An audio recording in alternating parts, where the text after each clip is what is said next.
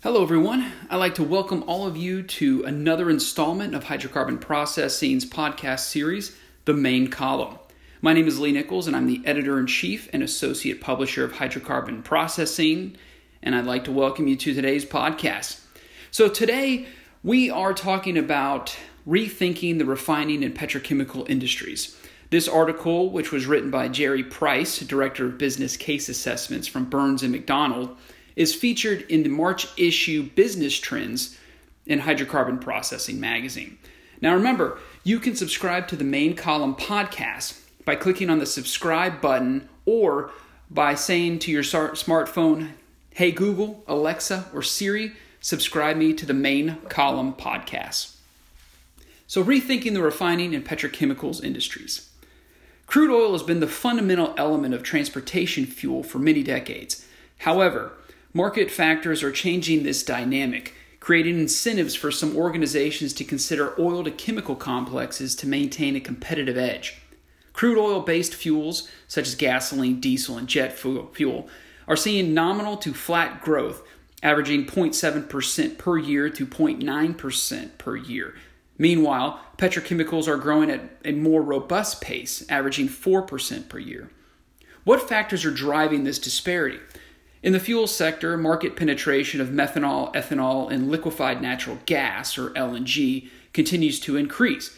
This, as well as the slow but steady electrification of the transportation fleet and mandated improvements in global fuel efficiency standards, are resulting in slow growth in transportation fuels. The story is entirely different for petrochemicals.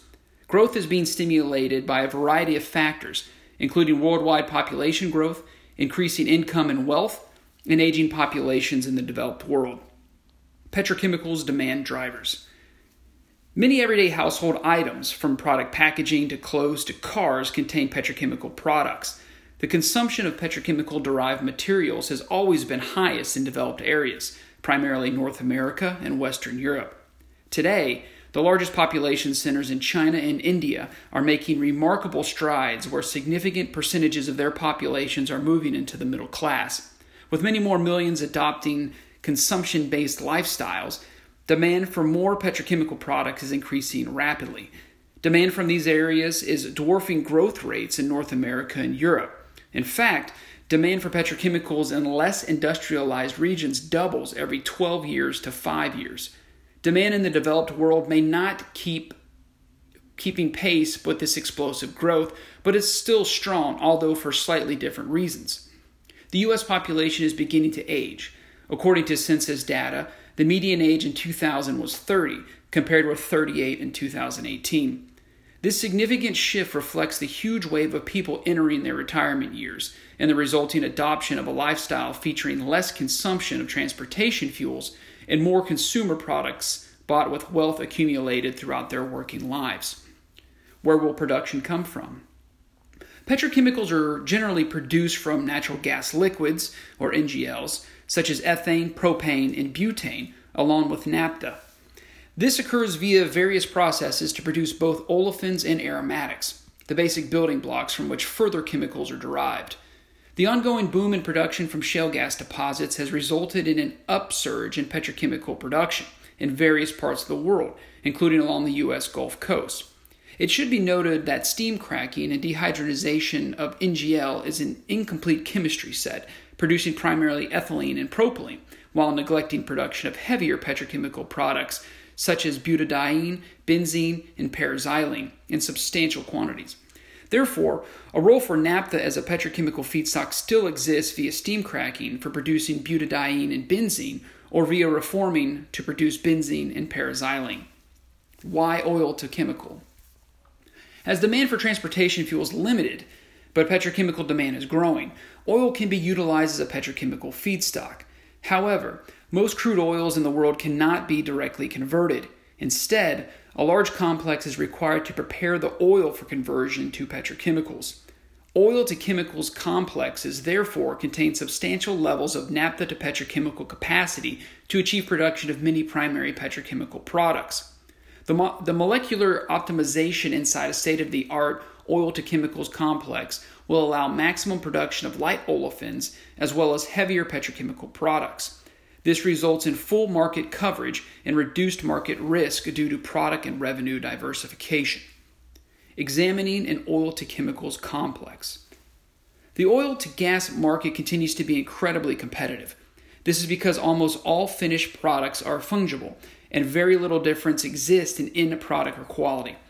This makes them easily transportable across the globe. Organizations that have competitive advantages in certain geographical areas can take advantage of growth potential in other geographies.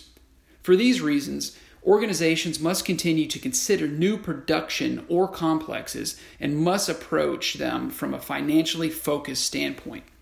Most analysts believe new oil-to-chemical complexes will be built in parts of the world where crude oil is plentiful and located close to regions with the potential for highest demand growth.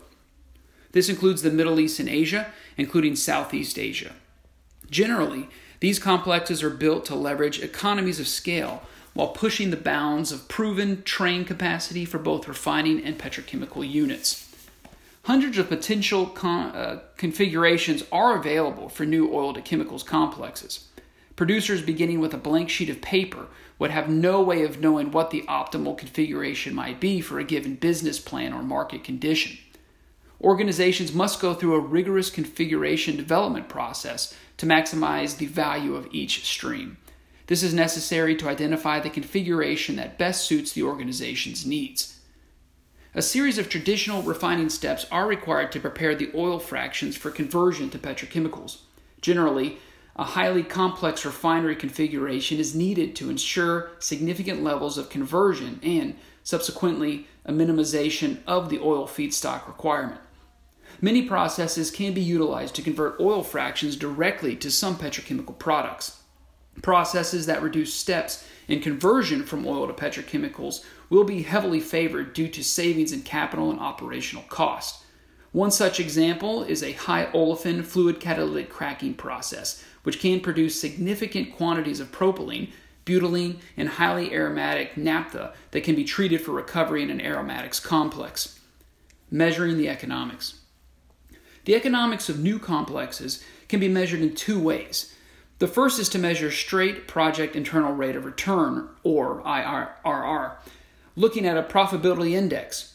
Oil-to-chemicals complexes typically have IRRs well above those expected for a new export refinery investment. Economies of scale can be achieved in building both an integrated refinery and petrochemical plant. By optimizing molecules in the production process, the IRR of the project or conversion can be boosted. Depending on the price set and market demand, IRR will generally increase as the conversion from fuels to petrochemical products increases.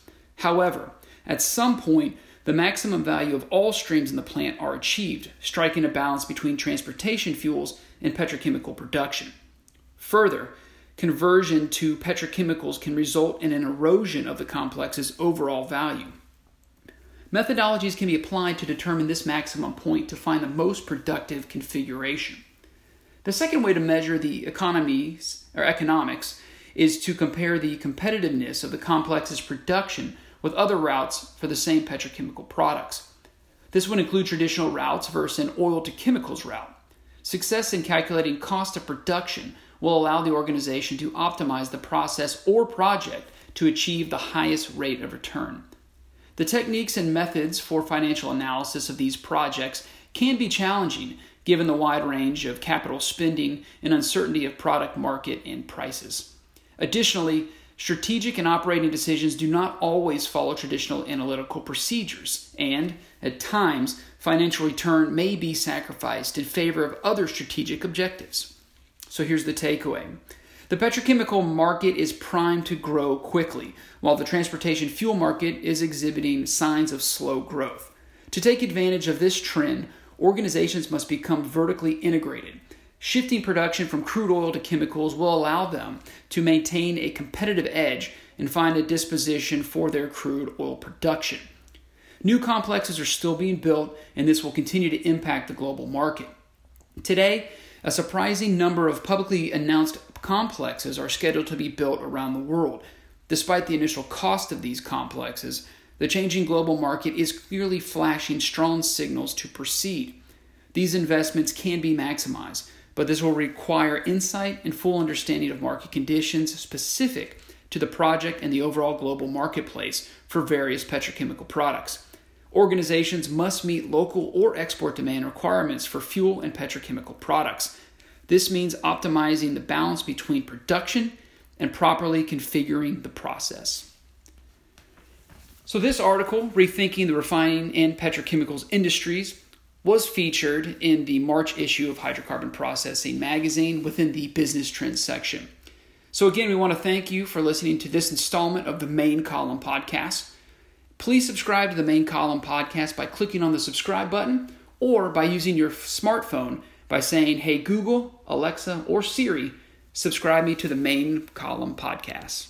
Until next time.